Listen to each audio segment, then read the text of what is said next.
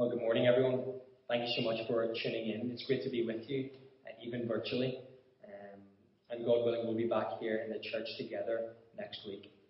And I'm hoping by filming up here in the church that you'll be able to imagine being with me here this morning. I really wish that you were. But we're really thankful for technology and the fact that we can still meet together online, even in this lockdown. But we're continuing on in our Advent series, Unexpected Christmas, this morning. Last week, Drew led us in looking at Luke's account of the foretelling of the birth of Jesus when the angel Gabriel appeared to Mary. And this week we're going to look at a different foretelling of Jesus' birth, this time given to Joseph. So if you could turn with me in your Bibles to Matthew 1, and we'll read together. Reading from verse 18 through to 25. This is how the birth of Jesus the Messiah came about. His mother Mary was pledged to be married to Joseph, but before they came together, she was found to be pregnant through the Holy Spirit. Because Joseph, her husband, was faithful to the law and yet did not want to expose her to public disgrace, he had in mind to divorce her quietly. But after he had considered this, an angel of the Lord appeared to him in a dream and said, Joseph, son of David, do not be afraid to take Mary home as your wife, because what is conceived in her is from the Holy Spirit. She will give birth to a son, and you are to give him the name Jesus, because he will save his people from their sins. All this took place to fulfill what the Lord had said through the prophet. The virgin will conceive and give birth to a son, and they will call him Emmanuel, which means God with us. When Joseph woke up, he did what the angel of the Lord had commanded him and took Mary home as his wife. But he did not consummate their marriage until she gave birth to a son, and he gave him the name Jesus. Amen. Well, every boy growing up wants to be Joseph in the Nativity at Christmas time. Throughout a lot of the Nativity story, we see Joseph in the spotlight, whether he is taking care of Mary, looking after her, whether he's haggling with the innkeeper, or in the most iconic shot of any Nativity scene, when we see Mary and Joseph and the baby Jesus in the middle with the shepherds and the wise men and the animals all gathered around. Joseph is very much in the spotlight. And in the nativity that we do here at church every Christmas, I actually never got to be Joseph. I got to be Herod once, but I was never allowed to be Joseph. I'm sure Mum won't thank me for saying that, but it's true. And in the movie Nativity, we actually see two boys fighting over who gets the role of Joseph in the school Nativity. I'm sure many of you will have seen and enjoyed that movie. And yet, while Joseph is very involved in the Nativity story, and he's actually quite prominent in the accounts of Jesus' birth in the Gospels, we can actually read very little else about him in the Bible.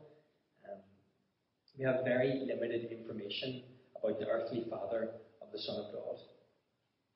However, when we take a closer look, we can actually see that Joseph has a profoundly important role, not only in terms of the Christmas story, but in terms of all of redemptive history.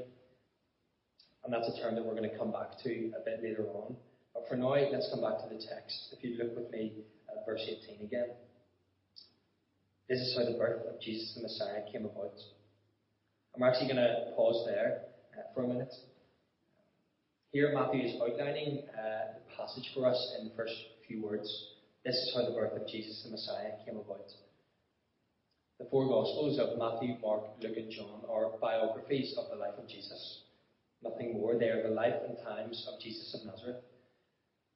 All four tell us about his life, what he said, what he did, where he went, what he ate, who he spent time with, and so on. And they document his life pretty comprehensively.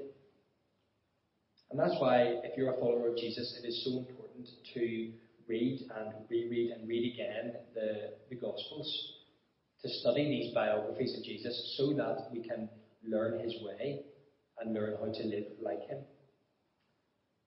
And while it may seem obvious, it is so crucial to grasp that the Gospels are all about Jesus. And we must keep this in mind even as we look at this passage. It's tempting to make it about Joseph or make it about the angel of the Lord, but this passage is about Jesus. And as a biography of Jesus, it makes sense to document his birth, to start at the beginning, and that's what Matthew is doing for us here. He goes on to tell us that his mother Mary was pledged to be married to Joseph, so they were engaged. And he goes on to tell us that before they came together, that is, before they slept together, she was found to be pregnant through the Holy Spirit. And you can imagine the heartbreak for Joseph when he found this out, the anger and the hurt that he must have felt. By all accounts, his fiancée had an affair. And Matthew tells us that, has just told us, that they had not slept together, so Joseph would have known that this baby was not his own. And to find out that the woman he loved was carrying a child that was not his own must have been absolutely devastating.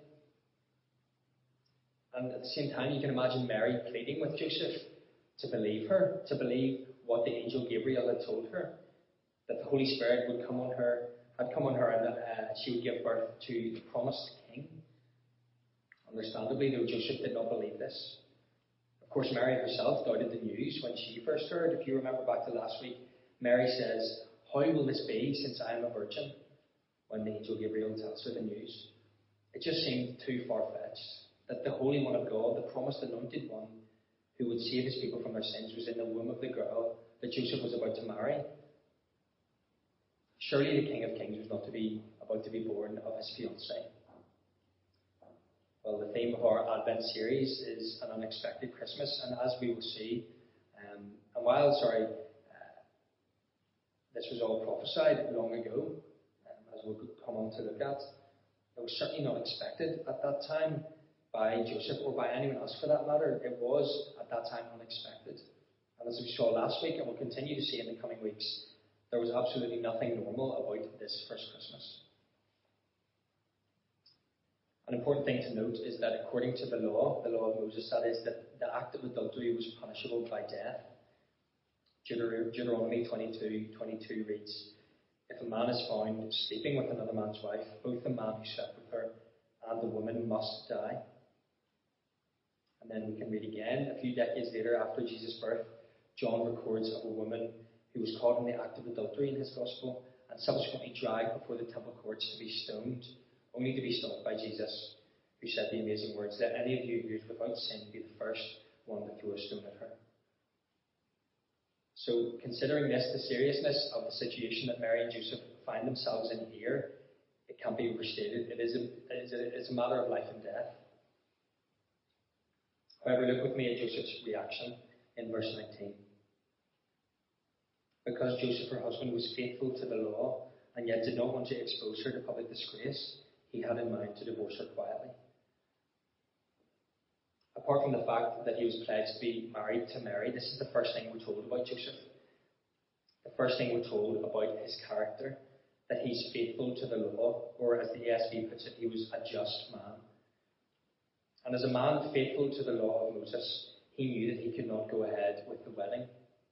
He knew that he had to divorce her based on the fact that he believed that she had slept with another man. However, we get an insight into the love that Joseph has for Mary here in his response.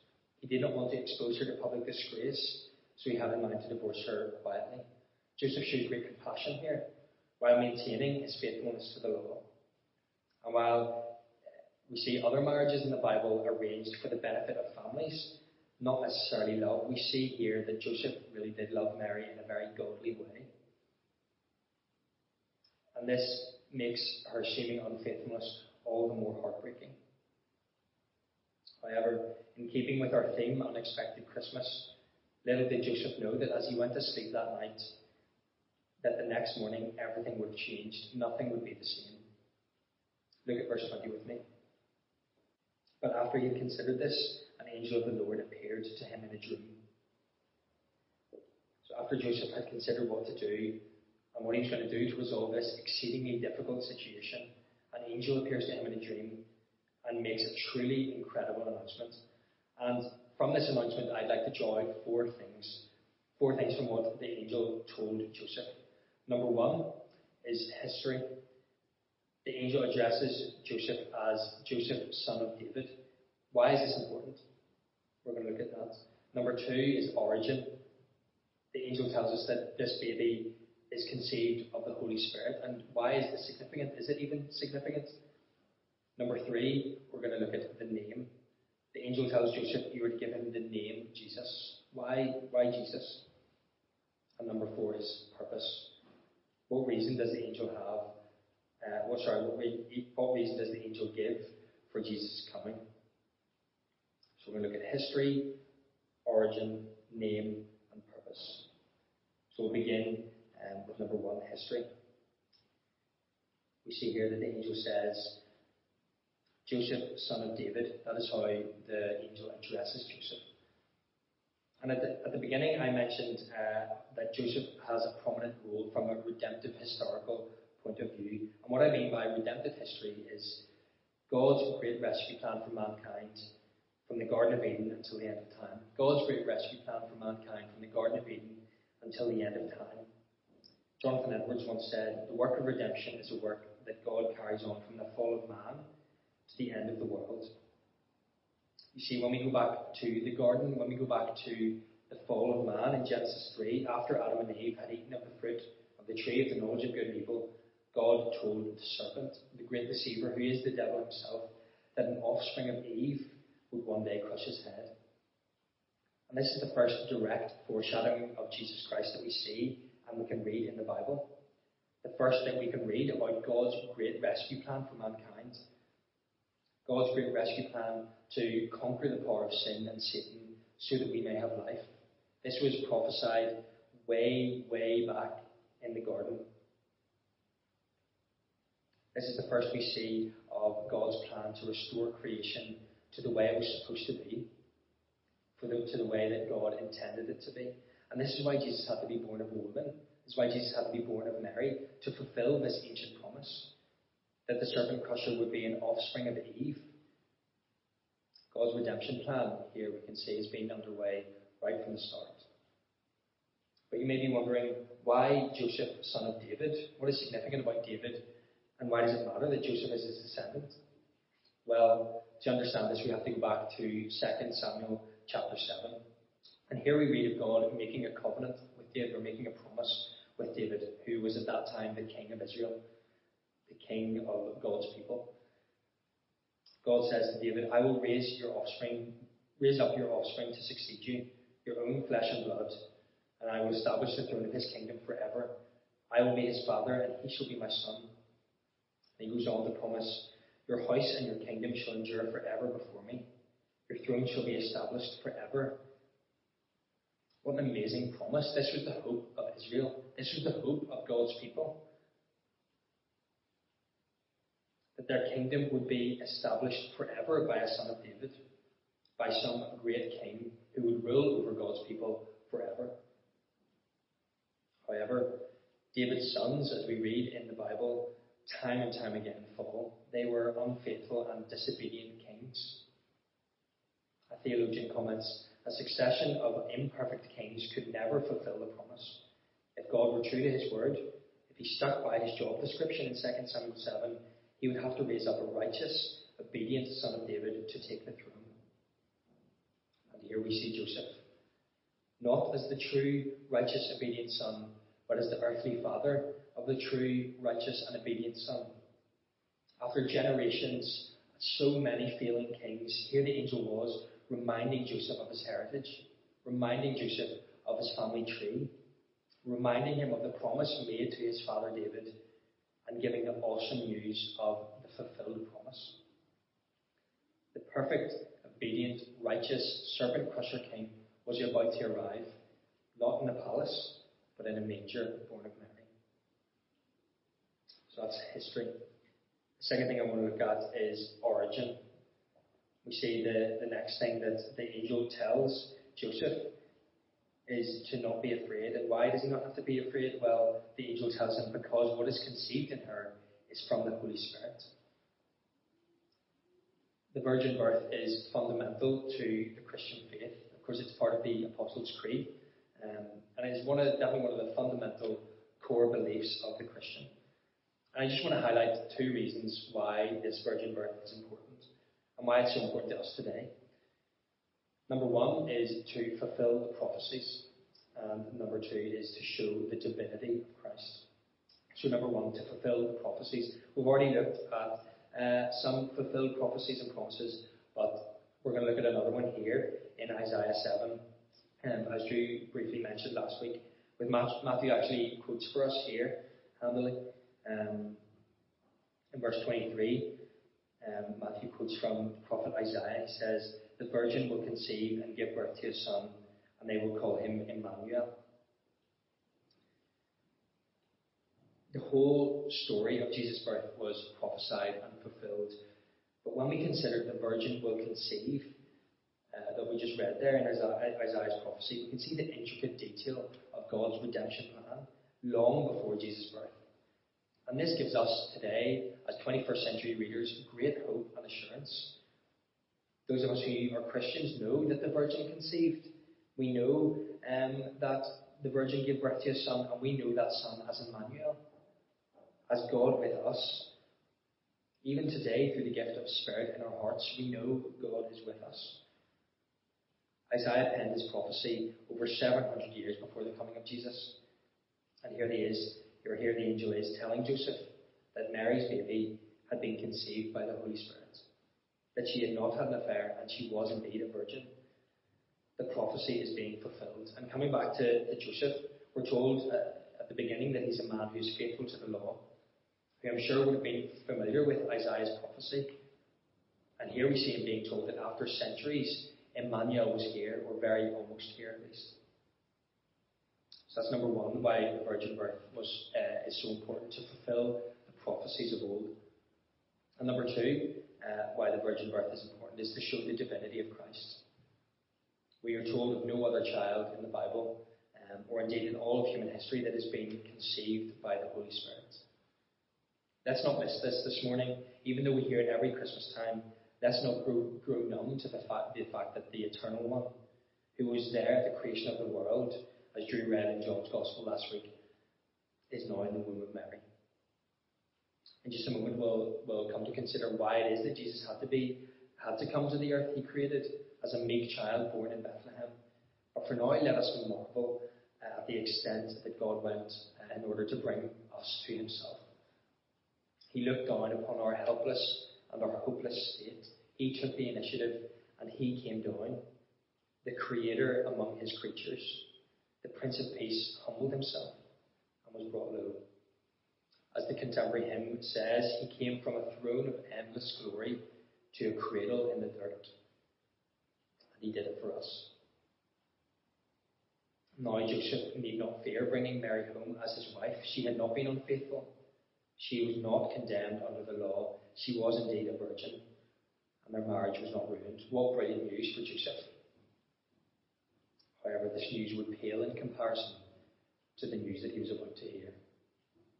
So that's number two, origin.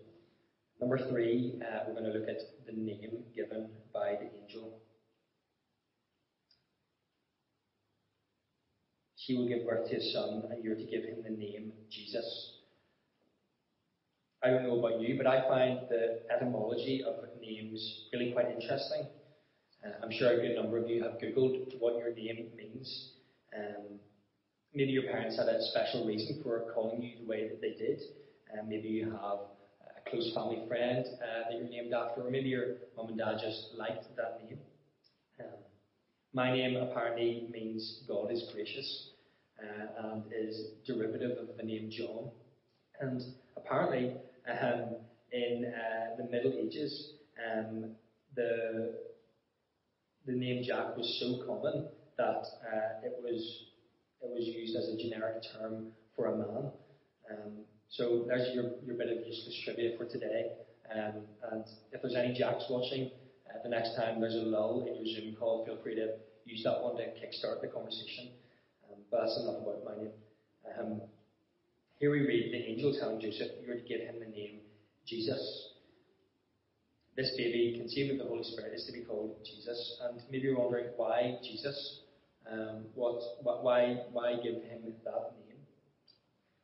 Well, Jesus is the Greek form of the Hebrew name Yeshua, or in English Joshua.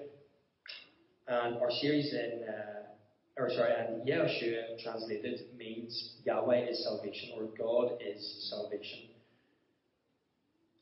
We're not long finished our series in Exodus, looking at God's travelling mercies. And in it we were introduced to Joshua as a great warrior. Remember, if you can remember back, he was the one who was leading the Israelite army against Amalek while Moses stood on the hill with his staff raised. And we are introduced to him as a great warrior. And then as we read through Numbers, Deuteronomy, and Joshua, we find out a bit more about him. We find out that he was Moses' apprentice and then eventual successor as the leader of Israel. Joseph was the one who actually led God's people, led Israel into the promised land of Canaan. And then with the Lord's mighty help, Joshua brought down the walls of Jericho and triumphed over many enemies. He was indeed a great leader and a great warrior for God, and he's a key figure, a prominent figure in Israel's history. However, here the angel is telling Joseph of a new Joshua, a better Joshua, a mighty warrior whose enemies will one day be made his footstool, who will lead his followers to a new promised land, not one of this earth, but one in heaven. He will lead his people into an inheritance that will never perish, spoil, or fade. Yahweh is salvation. God is salvation. Every time we hear the wonderful name of Jesus, and every time you hear it this Christmas, we can remember the truth that God is salvation. We know that the Lord saves. And as we come to look at my fourth point here, we can find out exactly what it is that God saves us from. So that's name, why this baby conceived of the Holy Spirit had to be called Jesus. But the fourth thing we're going to look at is purpose. What is the purpose of the coming of Jesus?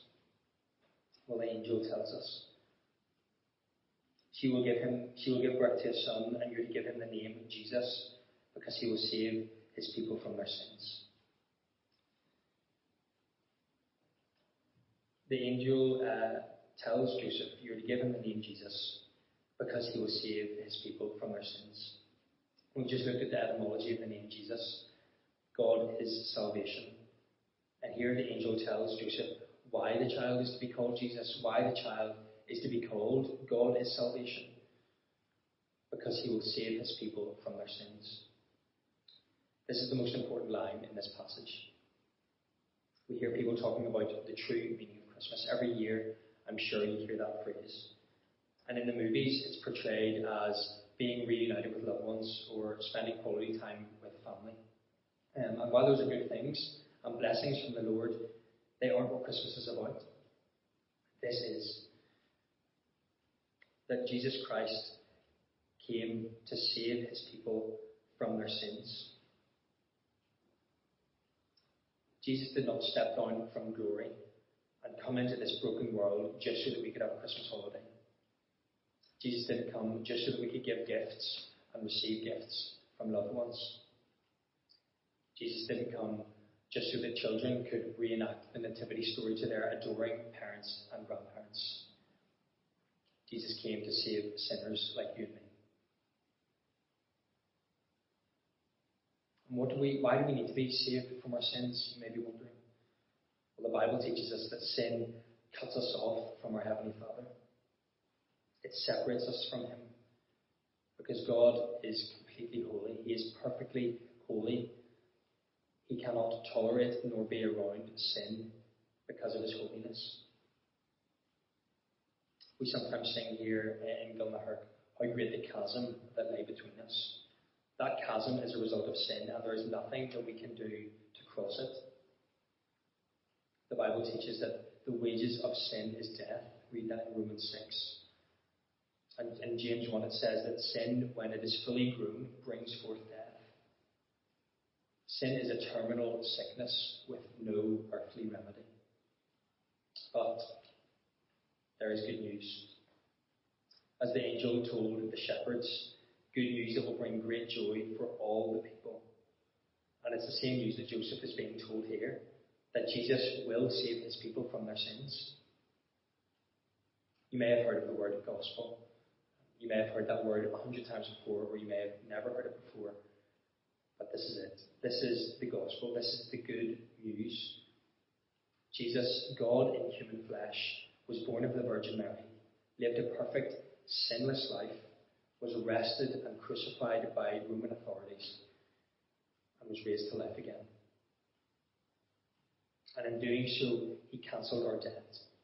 He bridged the chasm caused by sin, and he brought those who believe in his name to the Father. This is good news. This is the best news, and this is the true meaning of Christmas. And as many of us look forward to, or maybe some of us are dreading this Christmas time, one that is unlike any that we've ever seen before, one that is completely different, full of changes, let's remember the true meaning of Christmas. The true meaning that has never or will never change, that no global pandemic or anything else can ever alter or disrupt. The fact that Jesus Christ, the Son of God, left the riches and glory and splendor of heaven and came to this broken world to save sinners like you and me, to save the people from their sins. We give gifts at Christmas time to remind us of the greatest gift ever given, the gift that has been given to us, the gift that is available to all of us, the gift of forgiveness of sins, the gift of life eternal, the gift of Jesus Christ. For to us a child is born, to us a son is given, and the government will be in his shoulders, and he will be called Wonderful Counselor, Mighty God, Everlasting Father, Prince of Peace. Of the greatness of his government and peace there will be no end. He will reign on David's throne and over his kingdom, establishing and upholding it with justice and righteousness from that time on and forever. The zeal of the Lord Almighty will accomplish this.